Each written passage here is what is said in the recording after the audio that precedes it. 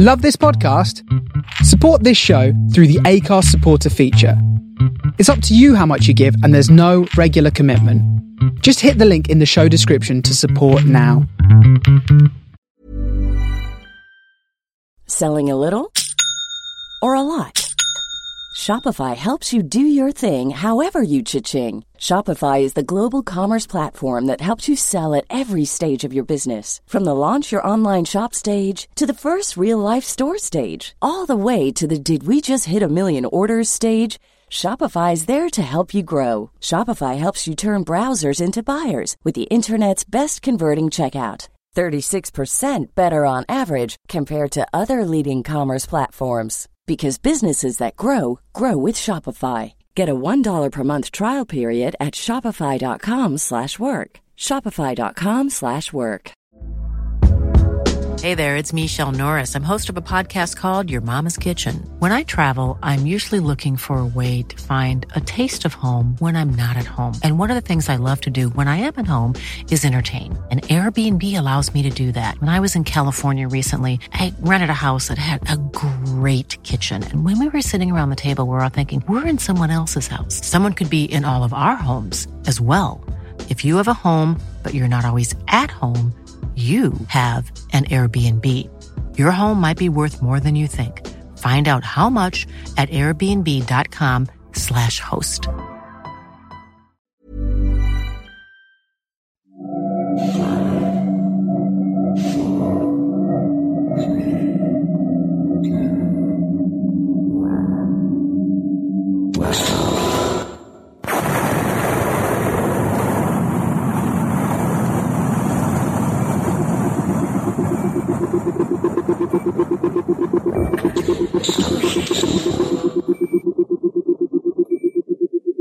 This is the Starship Sofa. Everybody, welcome, hello and welcome to All Delights, show number 107. I am your host, Tony C. Smith.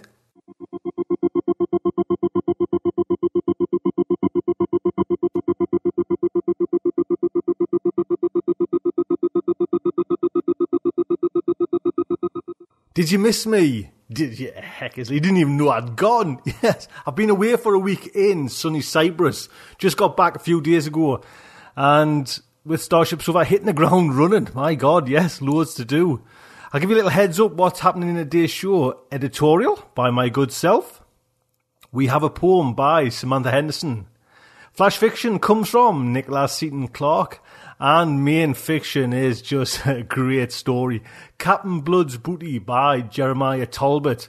Some of you might know Jeremiah Talbot as Jeremy Talbot over on Sofa Notes or editor at Escape Pod. A great, great story. There is also a tiny little interview between myself and Larry.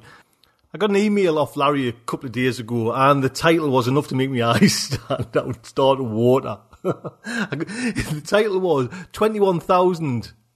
Now bear in mind, can anyone remember the brief Larry got for this story? Science fiction, keep it science fiction, old pulpy style, round about 8,000 words. The email, Tony, it's up to 21. Can you hear that? 21,000. So I got this email off Larry, and I noticed it was actually on Skype. And like I say, I haven't just been back a couple of days, and I knew Larry was kind of struggling with times as well to get a progress report over. So I seen Larry online on Skype, and I thought I'd just give him a little buzz just to see if he was joking. You know, the old guy, see if he was pulling me leg. Is he what? So there's a little audio interview with me and Larry, just a couple of minutes long, about, the progress of his new story. There's also a couple of new titles at the end as well. And right at the end, there's going to be a little mention of a new project, and I'm hoping there'll be a few people get involved. The idea for the new project is another book, and I'm hoping to get as many people on board to help out as well. All you need at this moment is typing skills. Can you type? So look out for that and listen out for that. A new project is by Starship Sofa coming very soon. So just before we get into the editorial, just to let everyone know in the kind of the private sanatorium shows, I have been trying 4 times to get a show out of you since I got back. 4 times, and it'll not be long, put it that way, but you think, oh, he hasn't had a show for a while. It's all to do with audio, and if you listen to the kind of Sofa Notes, the last Sofa Notes show I did, audio was terrible over there. And when I got back from Cyprus, it was literally so many emails, and I noticed a couple of the emails were on talking a little bit about audio quality over there, so I grabbed a listen, and it was shocking. So my apologies for everyone who's had to struggle through that. It was a great show when I was listening to it live, but the audio quality was shocking, and it was all to do with pressing wrong buttons and hopefully I'm getting it sorted out. But a knock-on effect is, it's having the private sanatorium show, it's like I say, it took us 4 goes now, and I still haven't gotten it done. But that will come, I promise you.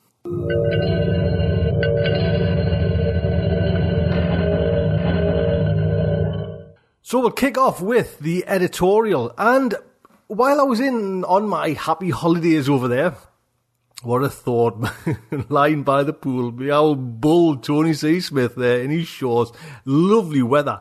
And I didn't want to take my iPhone, it's my iPod as well, and I had all my kind of stories on there, but I was thinking, I wasn't too sure about, because I've got a lot of, applications on there, and I don't know if they were hitting on the internet constantly, and I wasn't too sure about how much it would cost or anything like that, and I didn't want to break it or lose it or get it stolen. So I thought, be a grown-up, to act your age, you know what I mean, put your toys down and just go over, and that's exactly what I did. And I wanted to kind of go over there and just have a lovely time with the wife and the kids, playing in the pool and everything like that. So I had to take books. It's been a long time since I've actually read a book. A couple of the books that I took over was the James Blish story, A Case of Conscience. I've never read that one, and it's always been one of them ones Kieran mentioned a long time ago that it's one you had to sit down and read. So I took that over, and I'm actually still only halfway through that one.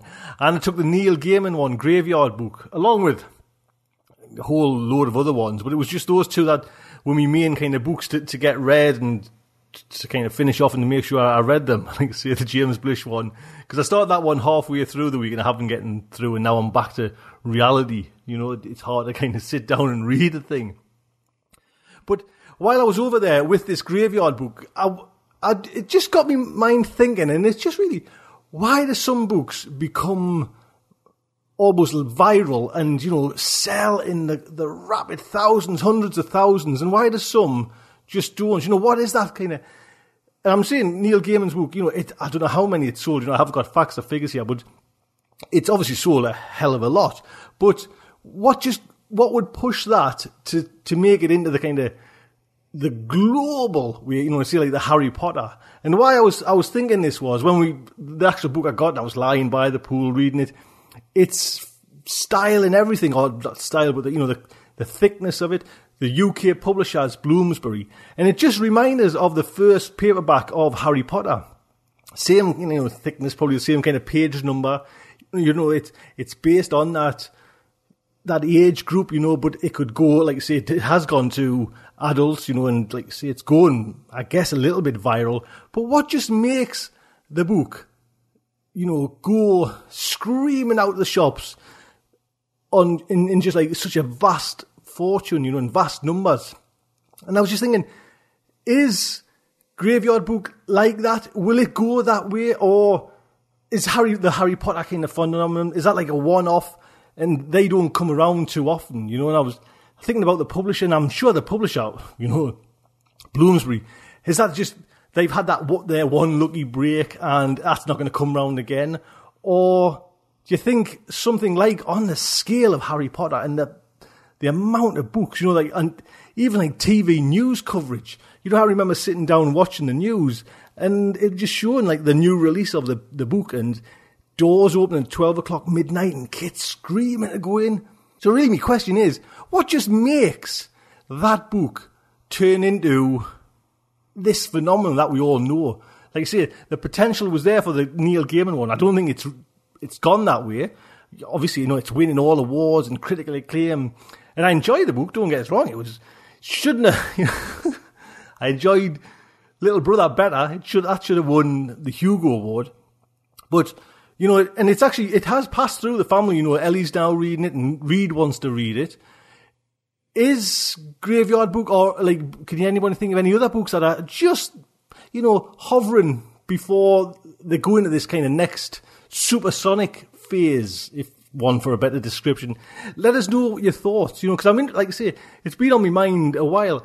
How do you get that book into the mega stardom? Like I say, that this book has all the potential to get there, but I don't think it is. What just tips it over, and what just gets it to that place where writers just dream about? Let us know.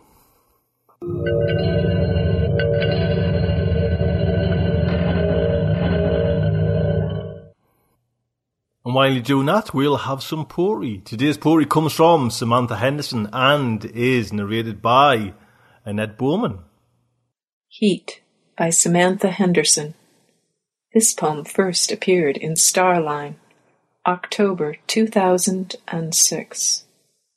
Heat. It is not the fashion in these days of rollerblades and liposuction to admit our hunger, even to ourselves. We avoid the mention of the mountaintops, the balmy jungles, wet and vines looping the fever trees, the slits in the rock, the feel of a weak and tepid breeze on your skin, the only difference between hot, damp underground and hot, damp overworld, and the way blood trickles thin as water here and here across the shoulders when you hit the angle right. It is not the fashion when water, ice water, is all we gorge upon, and air as cold as ice, sealed in hermetic townhouses. It is not the fashion to watch the moon rise and the stars wink into view. But tonight, I drank tepid water at the kitchen sink and saw Arcturus rise, red and bloated. I am hungry. There you go. Thank you, Samantha, and thank you, Annette. Links to both Samantha and Annette site on from the website. So, we have Google Wave. Now, I've got 20 invites. If anybody wants to have a little bash at Google Wave, let me know. Drop us an email, starshipsover@gmail.com. I'm wondering as well, what can Starship Sofa as a community do with Google Wave? As usual, I haven't got a clue, but great minds, let me know. It's out there. I've got a few friends on there. Please pop if you can do anything. If you have any ideas that you can do for Google Wave that can just help the community itself, and get we're all chattering away and get we're all into science fiction and just make new friends. Do you know what I mean? Just keep friendships going. Let us know if you have any ideas. And again, I have these 20 invites. If anyone wants one, please just drop us an email. I'll be more than happy to send any over. And, if I run out of them, I'm sure there's people out there I can get in touch with people and we can sort out invites as well. Because at the moment, they're limited. But I think Google Wave has the potential to be great. You know what I mean? I don't know how it's going to be great. That's why I was leaving it up to you. So let us know. starshipsover@gmail.com. Next is a little bit of flash fiction, and it comes from Nicola Chapman. Nicola has done a few narrations for Starship Sofa, and also works with her husband to do professional narrations over in Germany at a company called Offstimmer. So the Starship Sofa and her oral delight is very proud to present Deracination by Nicola Chapman. When Brad found out that they had buried Laura, he lost it completely. He raced to the graveyard and started frantically digging her out. He grabbed up the gravedigger's wooden shovel and started heaving at the freshly turned earth, pushing it away with his foot. "Stupid fools! Stupid, inbred, vicious primitives!" he raged as his palms split and bled on the rough handle. "Never heard of diabetes. Never heard of coma. Barely even understand what illness is. Savages!" He spat the last word, angrier than he'd ever been, but he knew it was actually all his fault. He was the one who'd left her. He was the one who'd stormed off to Dresden after their fight, convinced he was right. Convinced he'd find the famous composer there setting up house with his mistress. Convinced that the gossip he'd heard in the dingy tavern was worth more than all the careful research they'd done before they came. Convinced he would come back with pictures to prove his hypothesis and get further research grants. Convinced. Right up until the point when he found her insulin kit in the false bottom of his period valise.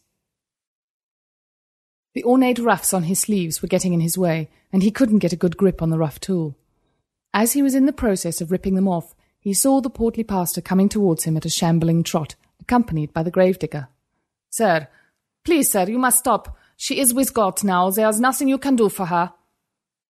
He could barely understand the man's guttural 18th century German, since he didn't have his translator program running, but he got the gist of it. "Back off, Sparky, she's not dead. Understand me? Sie ist nicht tot." The pastor shook his head sadly and gestured to the gravedigger, who made a lunge as if to pull him away. Brad lifted an arm to brush him off, which was when everything went a bit haywire. He felt the man's grubby fingers hook under the skin suit at the nape of his neck, felt the snap and sizzle of a connection parting. Then his vision clouded, just like a normal time jump. He caught a glimpse of the horrified face of the pastor as the little man stumbled away from Brad. "No!" he yelled in panic, slapping his forearm in a frantic attempt to reset the jumpsuit. It seemed to help, but then the daylight flickered. The shovel fumbled itself out of his fingers. He watched in stunned disbelief as it crumbled in front of his eyes. He grabbed a stick lying on the ground, but it too crumbled away. He noticed heat and cold alternating over his body as the seasons started turning faster and faster. A house built itself up around him, and he saw people strobing past. He grabbed a metal pole from the hands of a Victorian parlourmaid and ignored her hysterical screams, which faded even as he began hitting the wall where he'd last seen Laura's grave. Time seemed to speed up and slow down randomly, and once a woman in 21st century dress tried to talk to him, asking him if he was okay, but he couldn't stop hitting the wall and shouting Laura's name, standing there in the tumble-down ruins of a once grand house. Perhaps he's still there, fading in and out, haunting the place. Terrible what faulty jumpsuit wiring can do. There you go. I forgot to mention as well, Nicola did the narration, so thank you very much, Nicola. A great story, picked by our good friend, Grant Stone, Slush Monkey. If you have any flash fiction you want to get in there, please send it over to Starship Sofa and I will pass it on to Grant.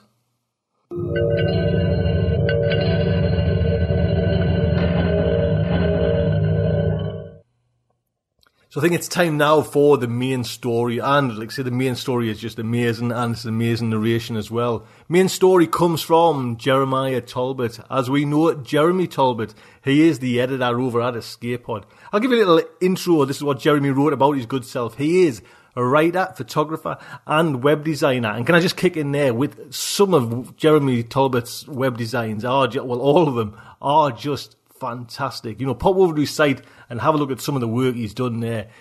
Amazing. Lives in the mountains of Colorado. He currently works as the editor of, as we know, Escape Pod.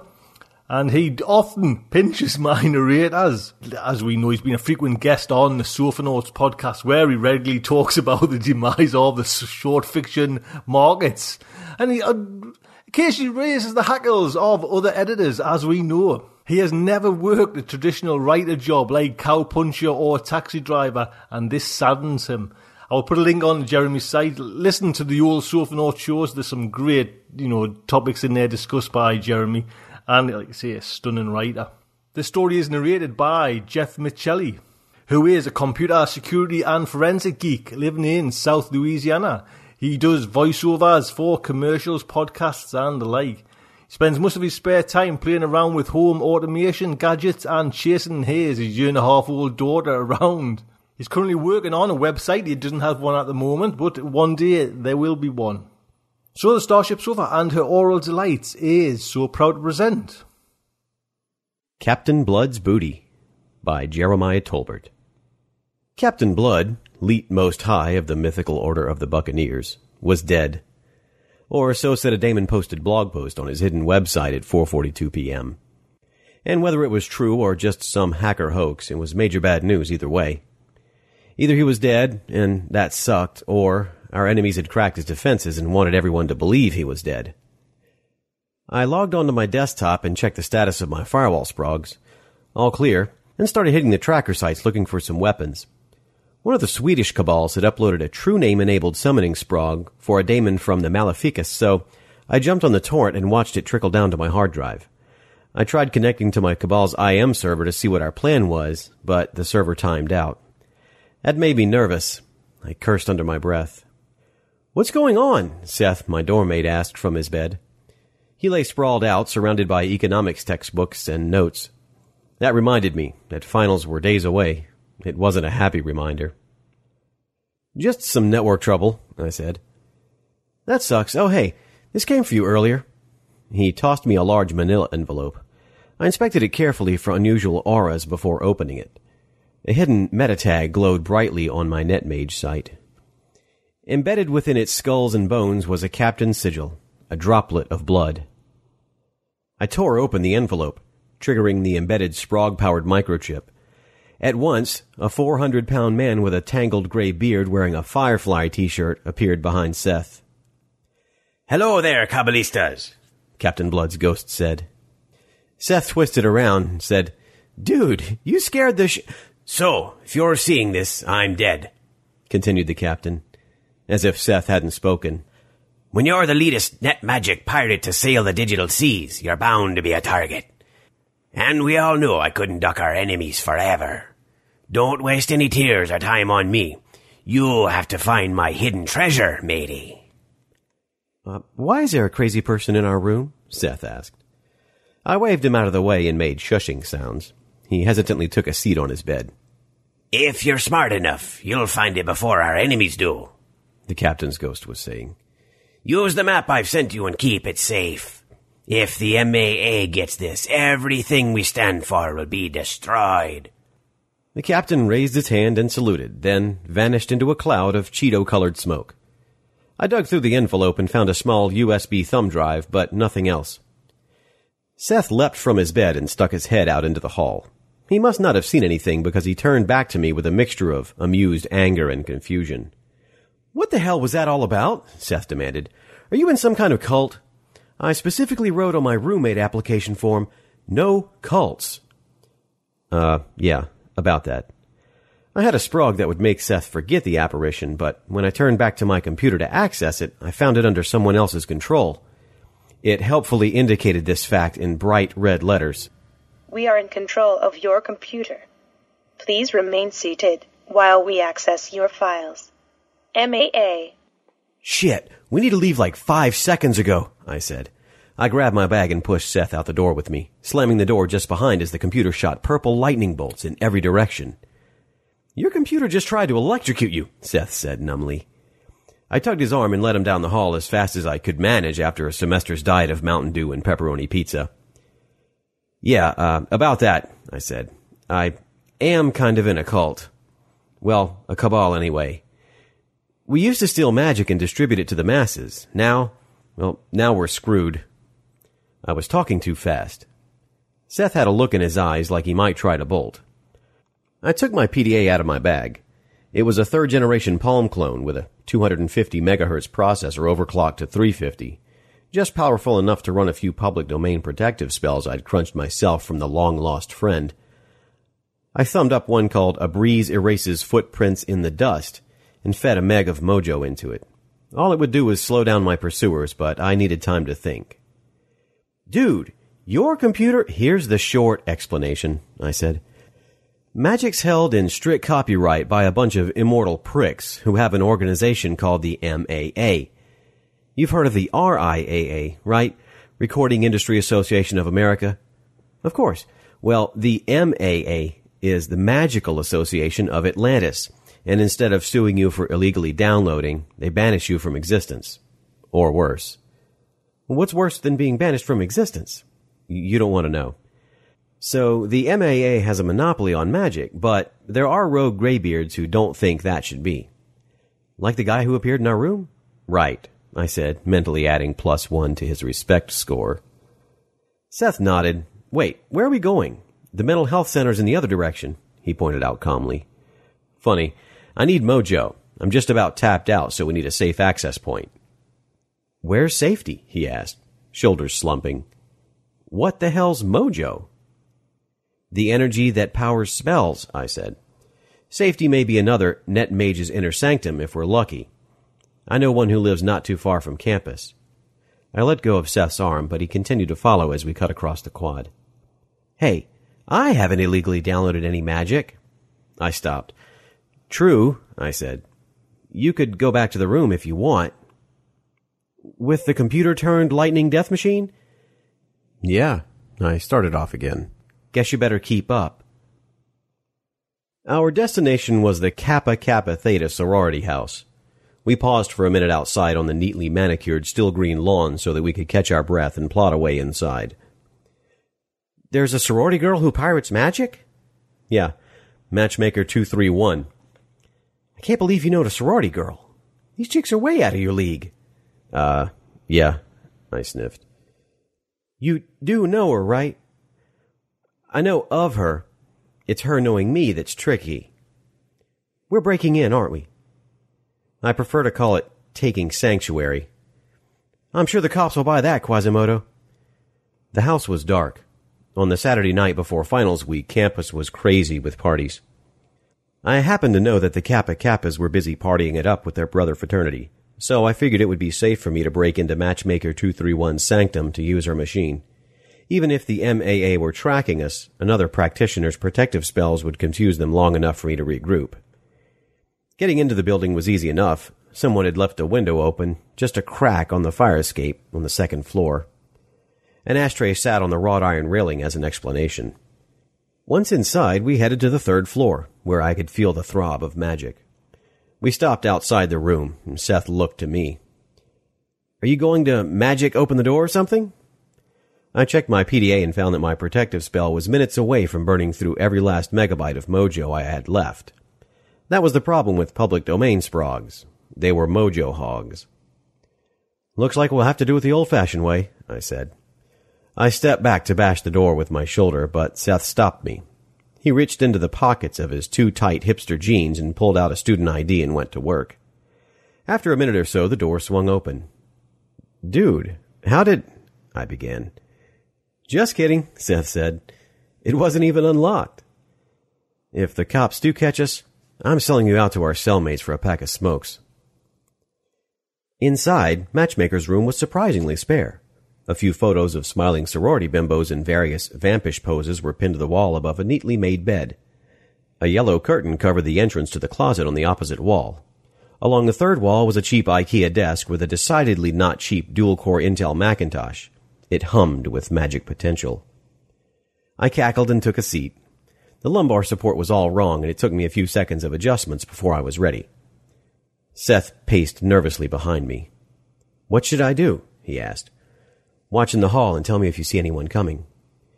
I rested my fingers on the keyboard. The slight pressure caused the password prompt to appear. I fed my remaining mojo into the best cracking sprog I had. The prompt disappeared, and the machine gave me a desktop. I connected the thumb drive and my PDA.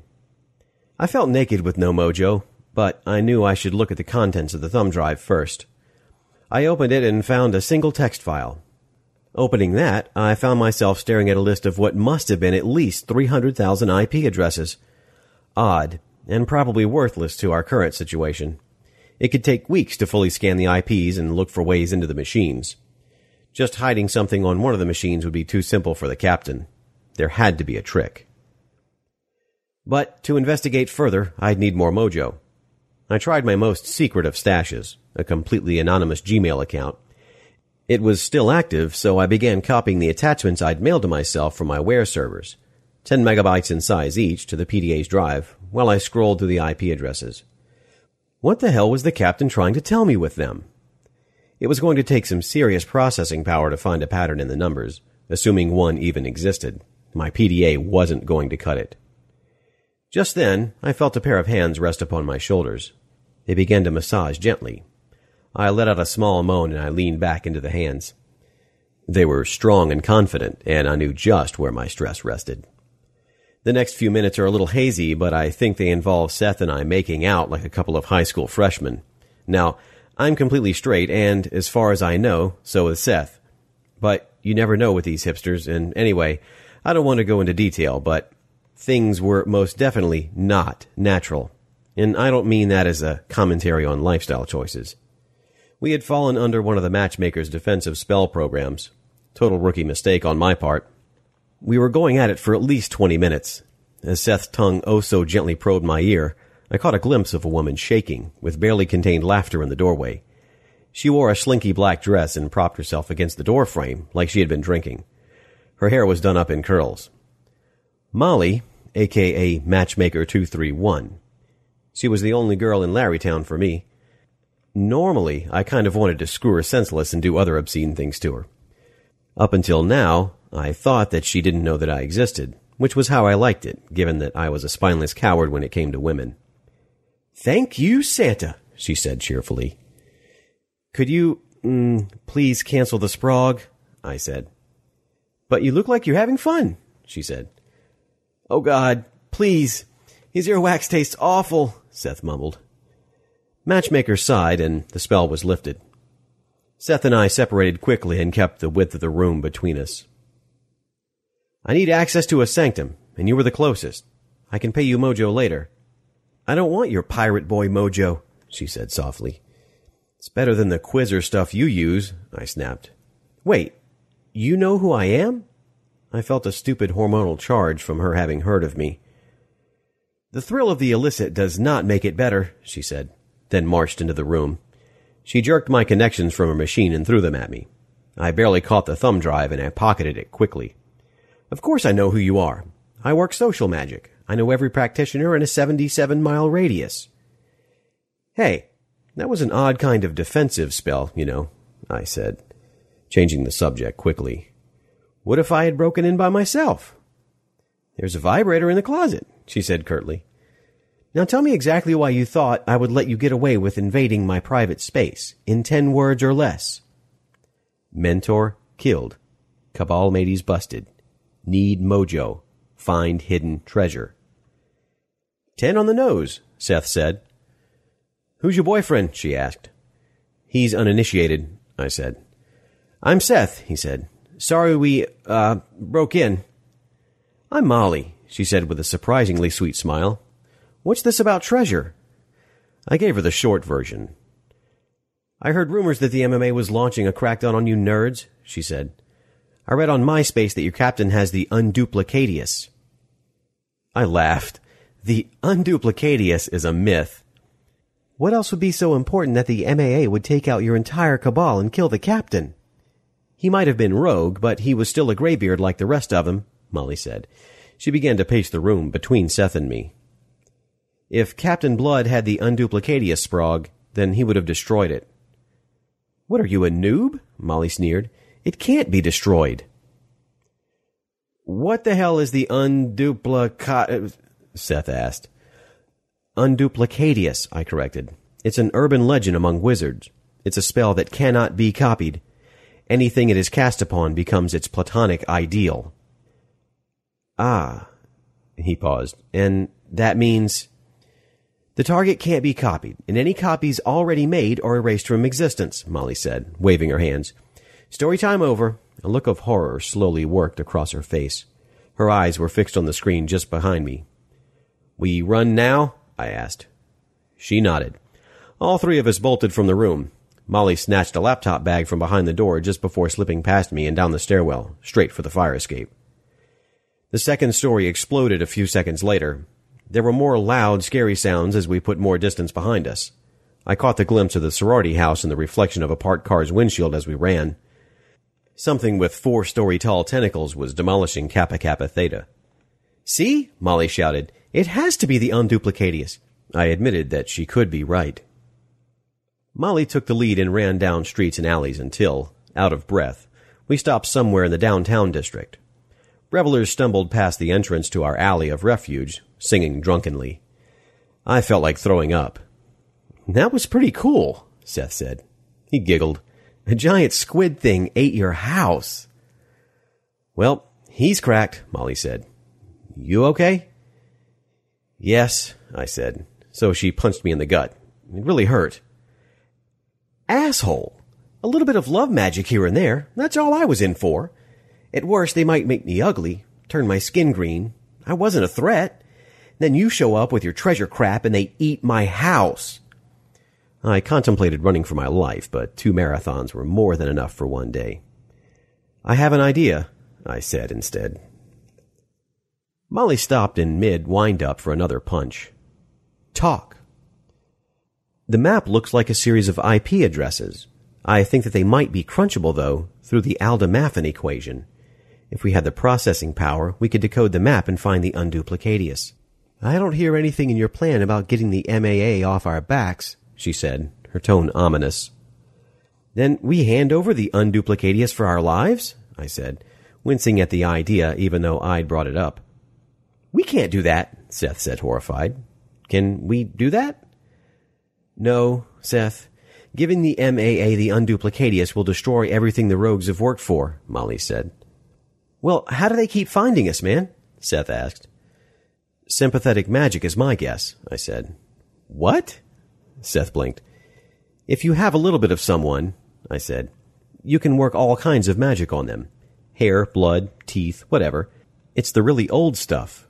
Only for digital practitioners like us, things like social security numbers or driver's license numbers work just the same. They're part of our identity, just like our hair or teeth.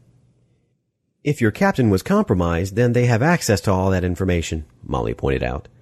The rogue graybeards are really anally retentive about knowing everything about their recruits. I had to give a drop of blood to my mentor. We've got to get the Sprog and trade it to them for our safety, she said, coming around to my plan. Right, but none of this will matter if they beat us to the Sprog, I said, starting to pace now. Captain Blood said that he sent the same map to everyone in my cabal, so I'm sure the MAA is already working on crunching it. We need to crunch it too, and there's only one cabal I know of that has more processing power than the MAA. She shook her head. No way. I am not talking to those weirdos. Who? Seth asked. The Spam Kings, I said. Spammers? Seth frowned. They're wizards? You don't think anyone actually buys the crap in their messages, do you? I shook my head. And have you noticed that half the spam you get isn't even selling anything anymore? Each spam contains a tiny bit of Sprog code, and it steals from you, takes the energy you waste reading it, and then sends it back to the Spam Kings. They have the biggest stores of mojo of anybody, enough to knock the Earth out of orbit, some say. On top of all that mojo, they have a huge network of zombie machines that send the spam, which they can use to crunch the Sprogs or whatever they want. That sounds dangerous, Seth said, frowning. Exactly, Molly said. Nobody knows anything about them. We can't trust them. I know that the MAA hates them as much as the MAA hates pirates, and the enemy of my enemy, blah, blah, blah, I said. Unless you have a better idea. She paused. Not at the moment. Good, I said. Let's break out that laptop of Even when we're on a budget, we still deserve nice things.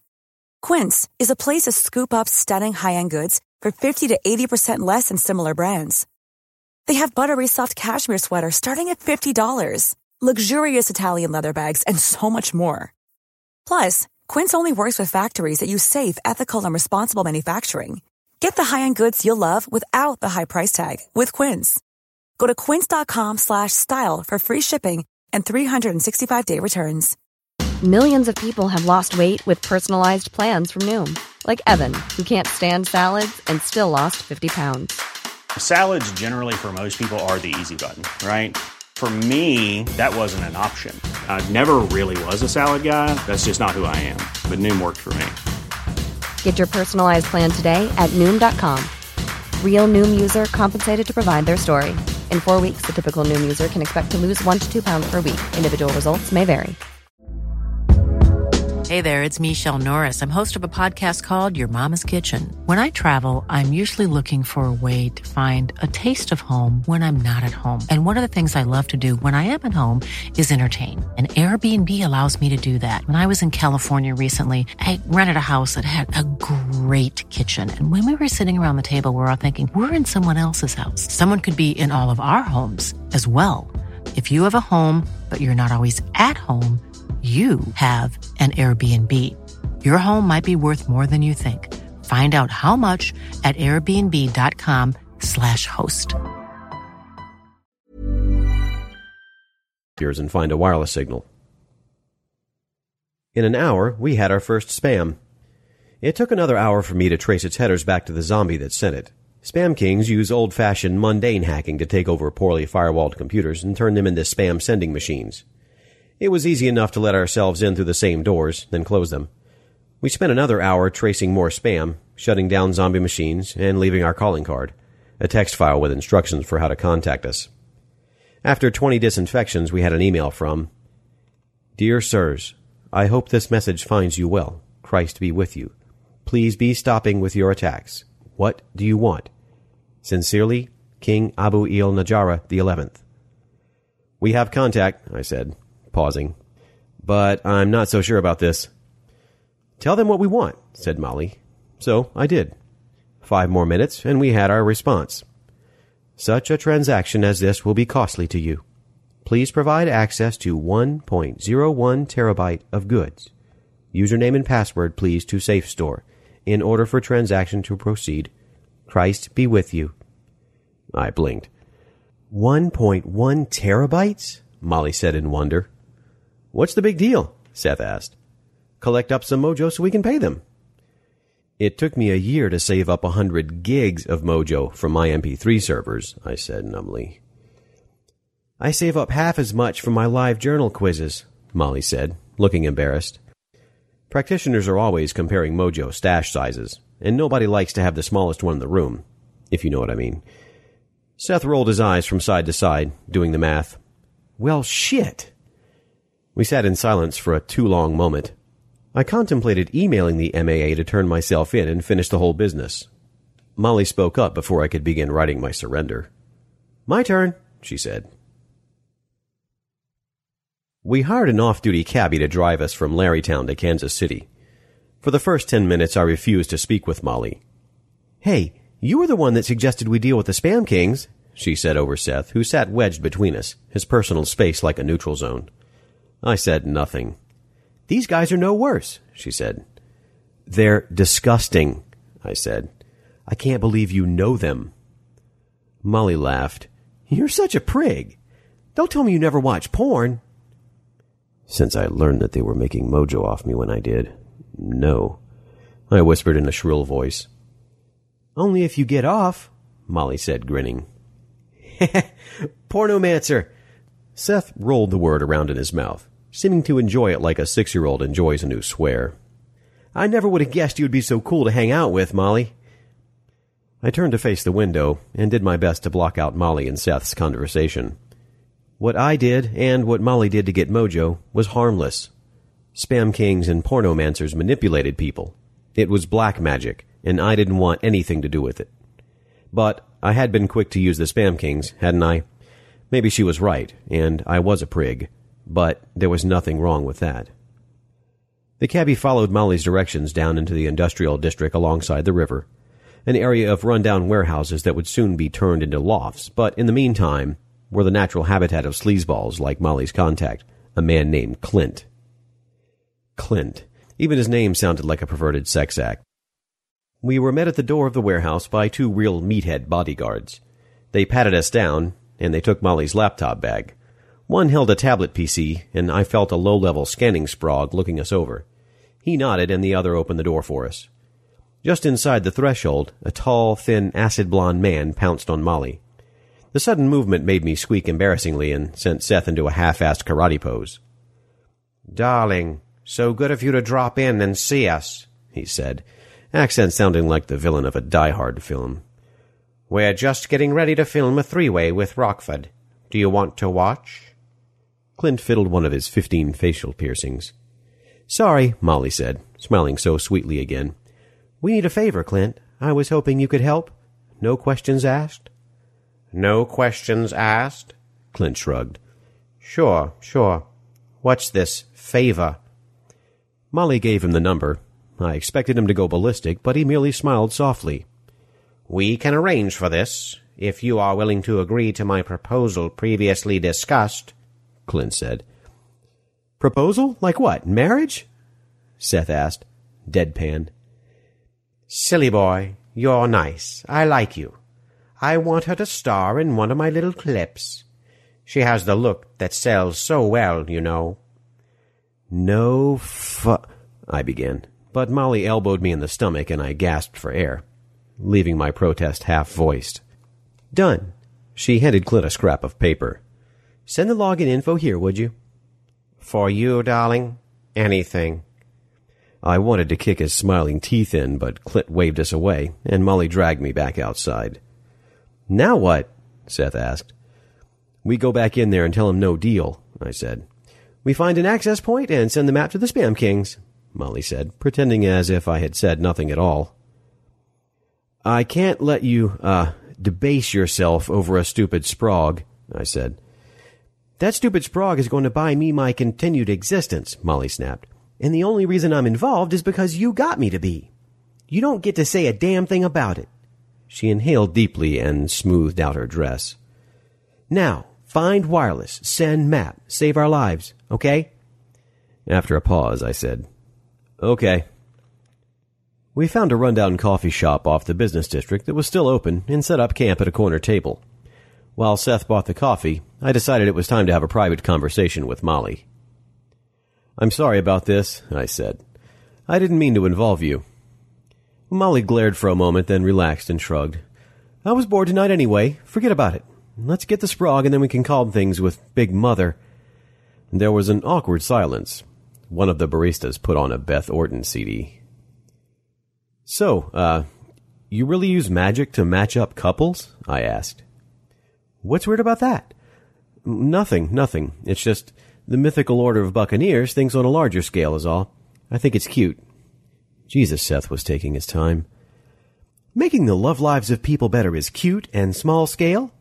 She raised her voice, then caught herself and quieted down. Sorry, no, I didn't mean it that way, I said quickly. Whatever. Magic worked large is dangerous, and at least we're responsible. You pirate freaks giving any old spell to anyone who can download it, hey, at least we respect people enough to give them a choice. The MAA thinks magic is too good for people like you and me. Safety? Bullshit. It's all about power, and history has shown that the world doesn't end when you give power to the people. It gets better. The power to vote and the power to turn your neighbor into a toad are not the same thing, she said. You're right. Voting is stronger, I said.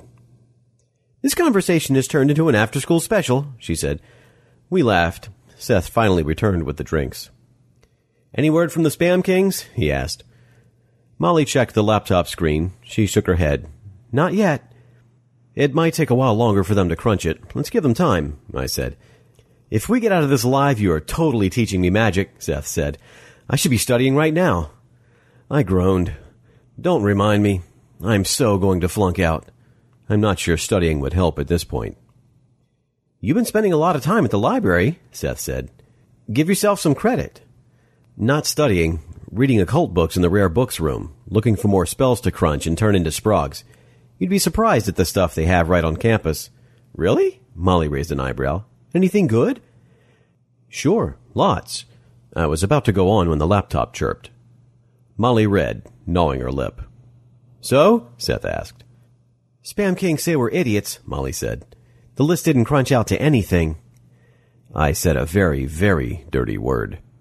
Wait, there's more. They say there is a pattern to the list, though. They're all game servers for various MMOGs. Game servers have good security, I said. The list is of every MMOG game server but one, Molly said. Seth grinned. One of those hide-in-plain-sight kind of things. We'll have to take their word for it then, I said. Which server? What game? Morditis, in Lands of Deadly Combat, Molly reported. So the Sprog is a file on a game server? Did Captain Blood mean treasure literally? Molly asked, looking at me. I had always wondered how Captain made his mojo. Game programmer made sense. And from what I had read, Lands of Deadly Combat had millions of players, all spending hours and hours playing. Wow. Thinking about the amount of mojo that could generate nearly rebooted my brain. Those things will kill your social life, I finally said. I never play. You don't have a social life, Molly said, grinning. I have other interests, I said, and sniffed dramatically. Do you play? I asked Molly. I do have a social life, she said. We turned to look at Seth. Hey, I'm too cool for online games, he said. But he stammered just a little bit, and he was a tad red-cheeked like he always was when I came in after he had the door locked and had taken his time letting me in. Dude, I said, you don't have a porn problem? All those times you had the door locked? Totally jerking it, I swear. Totally lying, more like. He deflated. I have a level 80 orc warlord, he said in a small voice. I grabbed him and shook him by the shoulders. You beautiful bastard. I thought you were a pervert, but instead, you're a geek. One of us, Molly chanted, and slid the laptop across the table to Seth. Any idea what the treasure is? I asked. The Staff of Erasure, Seth said. No one has ever beat the pirate's ghost that guards it. The ghost is impervious to all damage, man. Could you do it? I asked. I've tried, Seth cried. It's impossible. What if you used magic? Molly asked. It's immune to my spells, he said. Just go for it, I said, booting my PDA.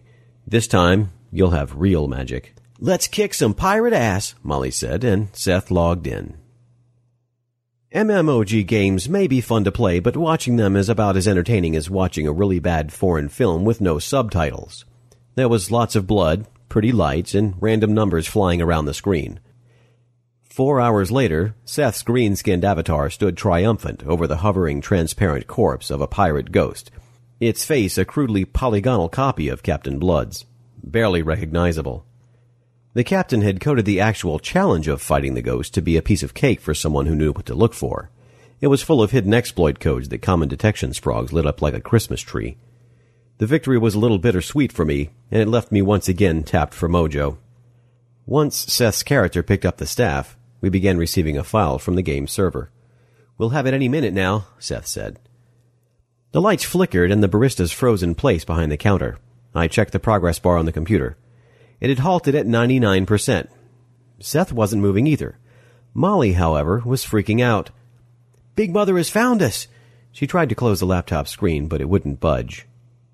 I waited for the inevitable, but it didn't come. No dark-suited thugs burst through the door, magic wands blazing. Weird, I said. A white vapor coalesced somewhere near the espresso machine.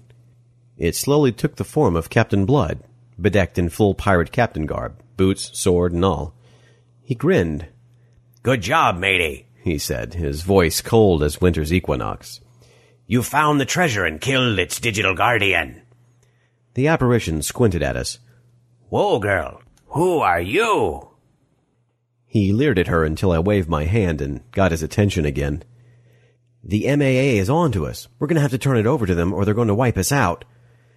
Captain Blood laughed heartily. Don't be a noob, kid. Use the Force. By which I mean the Unduplicatious. With that, he faded away, and time restored itself. It's done, Seth said, jubilant. What the hell did that mean? Molly asked. What do you think would happen if we cast the Unduplicatious on ourselves? I asked, gnawing on an unpleasant idea. We'd become our platonic ideals, and all copies of us would be destroyed. Maybe memories, even. Informational constructs aren't my specialty. My own family wouldn't even know who I am? Asked Seth. He slumped across the table. Not to mention our school records, everything. Although with my grades going this way, maybe this wouldn't be so bad, I said. Wait! Molly clapped her hands together and bounced in her seat. I have it! We don't have to cast the sprog on us. We both came to the same conclusion. We cast it on our IDs, I said. Molly nodded for me to continue. The MAA is tracking us with digital sympathetic magic, so we create our one true driver's licenses and poof goes the rest, right? The lights began to flicker again. I think you better just decide now, Seth said. I feel like I'm about to throw up my kidneys. I felt it too. It was that peculiar sensation of turning inside out that only came from something. Infernal being written into the world object model. A demon was on its way. The MAA had found us again. Quick, empty your pockets, Molly shouted. The rumble was growing louder, almost deafening. The temperature was rising too. Seth and I scrambled to comply. We dumped our driver's licenses and other IDs onto the table. 3 pennies from Seth's pocket fell into the pile too, but before I could remove them, Molly had traced a circle around them and initiated the sprog. Waves of magical energy washed out of the laptop, and I could feel it writing to my own record in the world object model. The power went out, the heat faded, and the vomit-yourself-to-death sensation vanished. The only light in the room was from the soft glow of the laptop screen, running on battery power. "Dang," I said. I waited. Nothing ate me. "I just thought of something," Seth said in the dark. "What?" Molly asked. "Does this mean we'll never have to pay taxes?" School had no record of any of us. On the plus side, we got to skip finals. It's hard to take classes when you don't have a transcript. I don't think anyone on campus was too focused on them, though. Everyone was busy speculating about the great penny disappearance. With my computer fried, I was watching a lot of television, and one pundit said that, whatever the cause, the U.S. was better without 1-cent coins. Nobody was talking much about the trouble the government was having in making more. The downside was, Seth and I were out of a home. Housing understood our plight. Really, they did, but they had no files for us, so out we went to make room for incoming freshmen. "Reapply over the winter break," they said. "We'll find you something." Yeah, right. We traded one of the platonic pennies for a month's free rent at a motel near campus. They were worth a hell of a lot more than that, but we needed a place to crash. We spent the rest of the finals week hanging out on the quad, talking about the Unduplicatious, wondering if MAA might try to come after us still. Captain Blood had possessed the spell, but he'd never been willing to use it. He may have been a rogue, but he was still conservative about magic in weird ways. I figured our brashness had the MAA Greybeards worried. It was buying us time, but who knew how much. I taught Seth about magic, or what I could do without a computer, anyway, and I promised to teach him more. I was going to need a new cabal if I continued with magic. Something I wasn't too sure about. 3 close calls with Oblivion were enough for me at the moment. The last day before winter break, Molly tracked us down, and the 3 of us went for coffee. "You have to agree that some magic shouldn't be shared with anyone," Molly said. I made a note that caffeine made her preachy. "If you could copy the Unduplicatious and give it away, would you?" "No," I said. "I think you're right." So she gave me a hug. I resolved right then to let her win more arguments in the future. "So where have you been?" Seth asked. "Making porn," she said, like your mother says, making cupcakes. "Cool. What's the site's URL anyway?" Seth asked innocently. I was totally going to curse him with genital warts when I had mojo again. "Don't bother," she said. "You won't find me on there." "Oh yeah? Why not?" I asked. "Unduplicatious," she said with a smug look, then laughed at our expressions, which were, to say the least, mixed. "It'll take dinner and a movie at least before you see me naked." Then she leaned over and gave Seth a quick kiss on the cheek. Our expressions weren't the only thing mixed. Seth and I exchanged a series of looks in the secret language of college men. Rough translation, WTF. Pause for the realization to hit. Oh, it's on. So I was going to need a new computer after all. The poor bastard didn't know what he was getting into, competing with a net mage of my caliber for a girl. There were curses that needed downloading. Nothing too serious, of course. I'm thinking of a nice 1.0 curse. Something that causes itching in all the wrong places.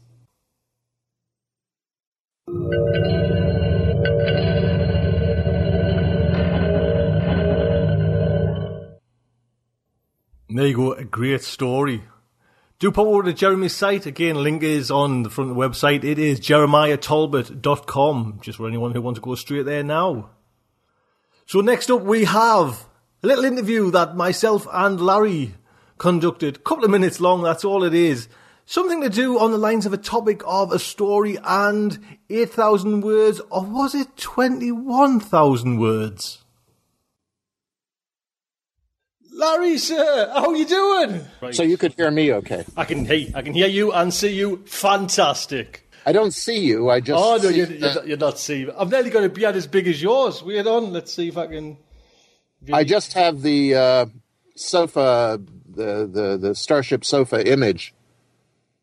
Let's see if you can get my ugly... There we go. There you go, there you go. Right. And, listen, Tony, I'm going to have to catch a bus to work in about, 2 minutes, but I just wanted to contact you and see if everything was okay. 21,000? 21,000 and some odd hundred.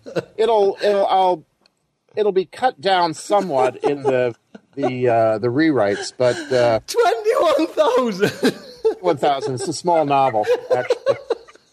Honestly, it's made me smile, Larry, because I'm gonna.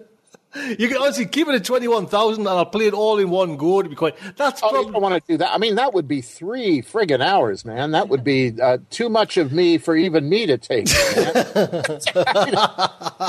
Well, I'm honestly, Larry, I'm quite prepared to play it like that. Or if you want to split it up, don't spoil it if it's gonna cut it up and spoil your story. I mean, I've got to go through it. I've got to make a pass through to trim and do all sorts of things. Anyway, 8,000 to 21,000 is not that big enough. It's not a big jump, anyways, isn't it? Not. No, it's just no. It is. I agree.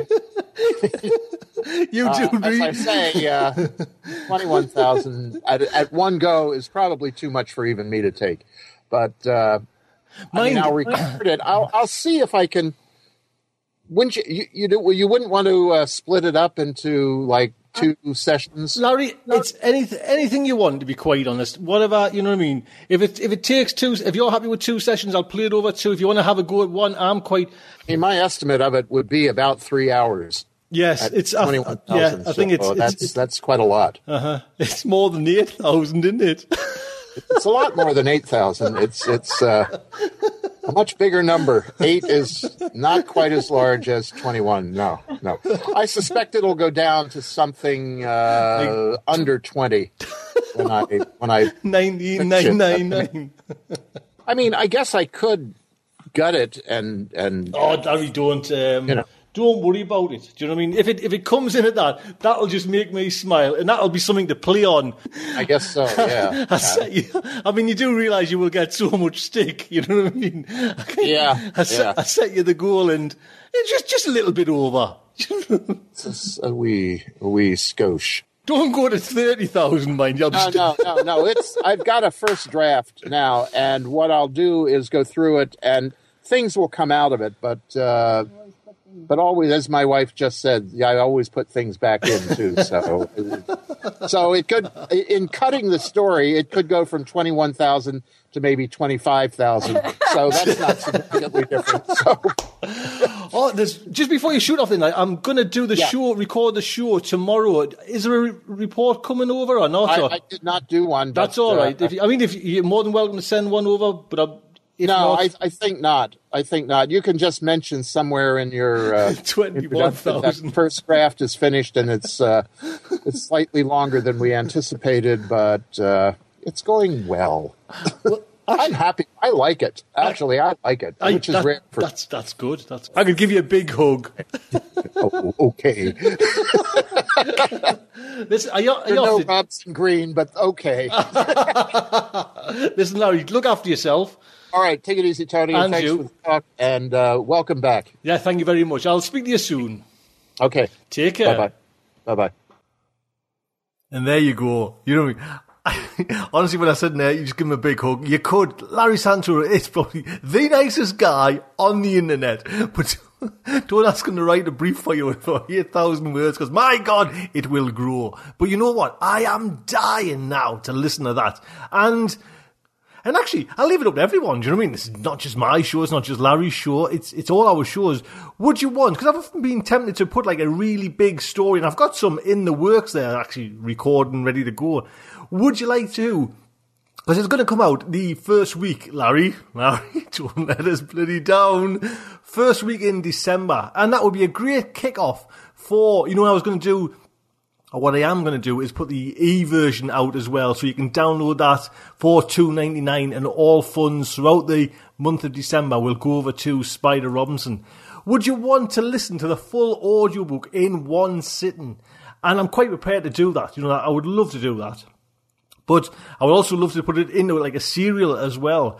But it's entirely up to you, and I will only find out if you drop us an email and let us know. So we can run this. And what Larry says, and he's probably spot on there, 3 hours long.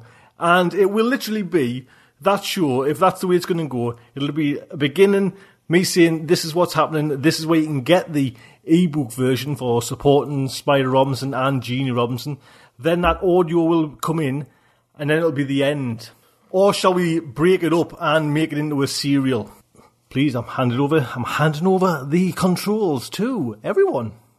Next up is a couple of new titles. There's been many new titles popping in since I've been away on my happy holidays there. But I've picked two, and like I say, next week I'll try and get two in as well. But I didn't want to make the new titles a really long, big section. But I wanted to mention a couple of books. The first one is Stan Nichols' Orcs, Bad Blood. This is the second one, and it's by Gollancz. Comes in at price $12.99. The trade paperback size. Page numbers, we've got 258, 259. No, we haven't. Oh, God. 262. There you go. The cover it's actually a nice cover. It's got this orcs written and Bad Blood 2 in a kind of hit metal, like a distressed metal looking style with what they're used to, the helmet of orcs, and it's quite a distinct helmet. And I think Stan Nichols has hit on, a really good point of view, from the orcs' point of view. Army of Shadows. This is Bad Blood 2. I'll give you a little blurb on the back. Praise for orcs. Guardian says, fast, dirty, very funny, often surreal. Tad Williams, who we had on last week, says, buy now or beg for mercy later. What a great one. SFX says, excellent fantasy with a twist. Orcs warband Wolverines are stranded in a parallel world. Their only means of escape, the mysterious instrumentalities, have been seized by their nemesis, the depraved sorceress Genesa. But regaining the artifacts is only one of their problems. To ignite an uprising in the face of ruthless human oppressors commanding magic, Strike and his band must reawaken their lost martial spirit of the world's indigenous orcs. A prophecy has been revealed and an omen lights the sky. Struggling to come to terms with a strange land and unlikely allies, the mounting tensions within the Wolverines, Strike has to face the possibility of a traitor in their ranks. And now a third force has entered the fray, determined to gain the instrumentalities at any cost. In the shadow of encroaching chaos, events are about to take an even more devious turn, leaving Strike confronted with an opponent he has never dreamed of facing. David Gemmell says, wall-to-wall action, gritty and fast-paced. There you go. Gollancz, Orcs, Bad Blood 2, Army of Shadows, The Uprising is Coming by Stan Nichols. Trade paperback, $12.99. Next one is big, chunky mother from Orbit Publishing. It is the Robert Jordan with Brandon Sanderson, The Gathering Storm. Comes out, or it's out now, 27th of October, hardback, £20. And like all Robert Jordan stories, this is a chunky mother. 783 pages. It's on that Anthem style size. So this is book 12 of The Wheel of Time, The Gathering Storm, and it was partially written by Robert Jordan until his untimely death. Then the publishers got together with Brandon Sanderson to finish it off. And like I say, it is one monster of a book. £20 hardback. This is the UK version from Orbit. On the back, the wheel of time turns and ages come and go. What was, what will be, and what is may yet fall under the shadow. Let the dragon ride again on the winds of time. Praise for Wheel of Time, a fantasy phenomenon, that's SFX. Orson Scott Card says, a powerful vision of good and evil. Sunday Times, epic in every sense. I'll give you a little blurb on both writers. Robert Jordan was born in 1948 in Charleston, South Carolina, and died in 2007. He has written historical novels, dance and theatre criticism, but it is the many volumes of his epic Wheel of Time series that has made him one of the bestsellers and best-loved fantasy writers of modern times.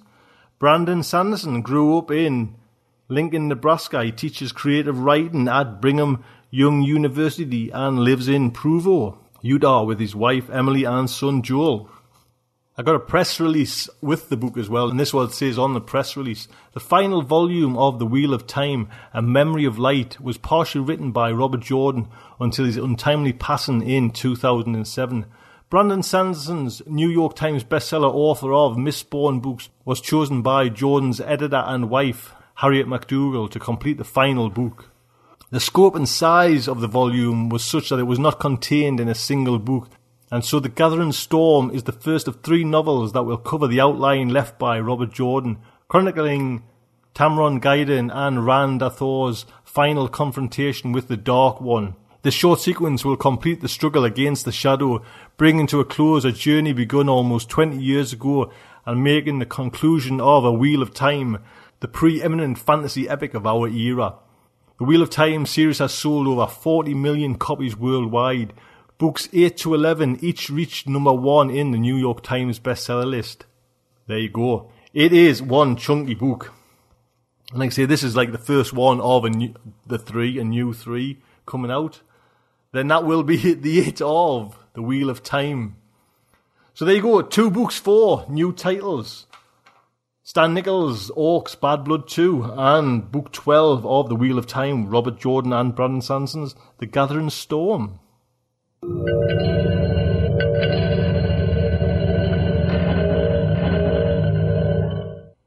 So we come on to the last part of the show, and the last part of the show is the announcement of a new project for Starship Sofa. What is this new project? I hear you cry. Well, a couple of weeks ago, I think it was a couple of weeks ago, I put out a cry, plea, a desperation shout. I put out a shout if anyone was interested in helping out with a little bit of typing. Just a little bit of typing. Yes, 5 minutes here or there. Easy peasy lemon squeezy. Oh, no, it's not 5 minutes. It's a monster task. The idea is, now, again, I'm leaving this up to everyone out there. I've had this idea of getting some of the very early shows with myself and Kieran transcribed and put into a book. And, like I say, the plea was there for anyone who could help out and who would, sit down and listen to me and Kieran waffle on and get it typed out and transcribed. And then it would all be correlated and packed off and shipped to D, who's going to... I've actually not even, he's never even said yes yet, but I'm sure we can kind of, come on, D, come on. Well, up to now, there has been 3 people who stood up and, have come forward. So this is just really the announcement to say there is another project in the works, and if anyone wants to get involved with it, please, if anyone's got any ideas, please, starshipsofa@gmail.com. So the idea is either one book or a few in a series to get some of them shows or all of them shows between myself and Kieran narrated and made into like a transcribe and then put into a book. If you have any ideas about the series, drop us a line. If you have any ideas, should it be one book or a few books or all the things or just a collection of the greatest moments of the early Starship Sofa, I'm open to suggestions. If you have any ideas what should be actually in the book, other little things, pictures, anything like that, comments, scribbles, doodles, anything, this is just the very start of it, and I haven't got a timeline or anything like that. A rough timeline, let's say 6 months, something like that. But that's the idea. So if you're good with, typing, and you want even just do one show, what I'm intending to do is get all the transcribers and get a couple of pages made out, for them. So you get actually in the book and you get mentioned as well. So there you go. That is 107 Starship Sofa. I hope you've enjoyed it. If you want to support the show, this is the end bit, where that bowl gets come out there now. And, if you want to make a donation to the Starship Sofa, honestly, that would be so helpful. Pop over the front of the website. You can either sign up for the sanatorium shows, get that private show where it's just me and you and a few others. That's a monthly donation of £2.50, or just a one-off donation. That's amazing as well. If you want to even support the show by buying Starship Sofas Volume 1, there you go, it's there on the website. That's been a phenomenal success. That I've been really pleased with that. It's just so many nice comments about it. It was a new part of territory to step into, and like I say, for both me and Dee and everyone who put it together, it was, a great experience and a great time. If you want to be involved in that, please, pick up a copy. Just go over the website. And again, I am reissued by Josh. Things are moving on the shop front, so eventually you can be able to download those. Everyone that's emailing in says, where's those old copies of the shows between myself and Kieran? That you can download them shows eventually. And there will be things in like the fridge magnet and other certain things, T-shirts, everything like that. That's coming as well. So no excuse, no bloody excuse whatsoever. Until next week, I would just like to say, good night from me.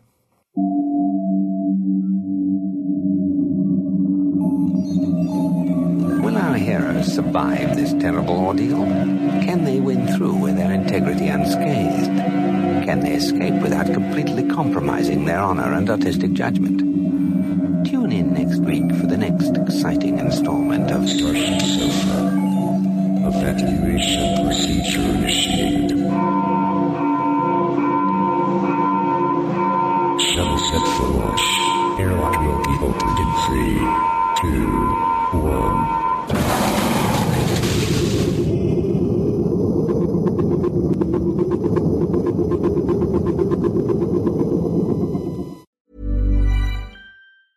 Hey, it's Paige DeSorbo from Giggly Squad. High quality fashion without the price tag. Say hello to Quince. I'm snagging high-end essentials like cozy cashmere sweaters, sleek leather jackets, fine jewelry, and so much more. With Quince being 50 to 80% less than similar brands. And they partner with factories that prioritize safe, ethical, and responsible manufacturing. I love that. Luxury quality within reach. Go to quince.com/style to get free shipping and 365-day returns on your next order. Quince.com/style. Even when we're on a budget, we still deserve nice things. Quince is a place to scoop up stunning high-end goods for 50 to 80% less than similar brands.